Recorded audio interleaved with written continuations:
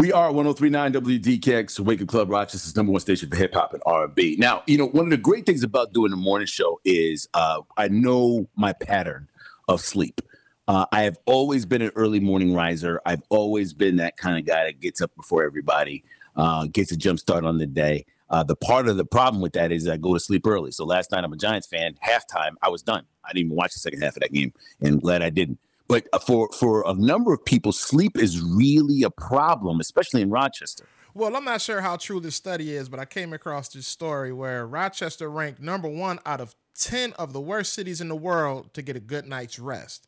Now, experts' data shows over 55% of people in here, this city of Rochester, tweeted about not being able to get a good night's rest. Now, I don't know if they've got to go get a new mattress from like Sleep City or something like that, or what. I don't know what it is, but especially with so many people in the healthcare field in our area, sleep is so important, man. Like it's part of de-stressing yourself. It's part of, reprogramming your body.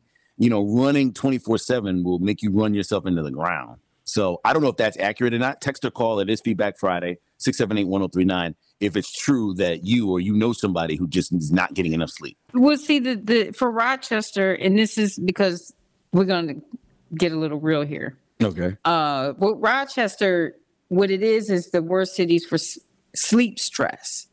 So what it is kind of like insomnia, but it's insomnia stressed. So we deal with a lot of stress here in this city, and that's the problem.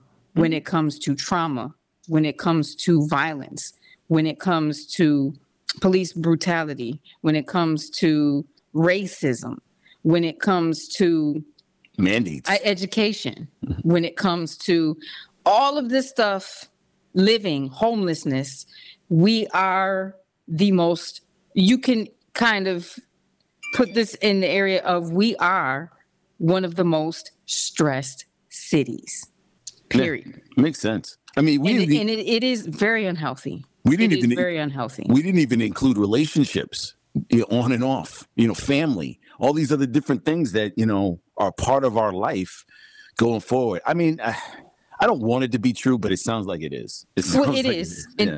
They did a survey. And they did this survey. Now, they did use the survey. They used Twitter to do the survey about, what people from the area tweeted out the most. Mm-hmm. So they had the 10 best cities for sleep. The best city is in, Colombia. So it's Cali, Colombia. And Cairo, Egypt is third. Manila, the Philippines, that's second.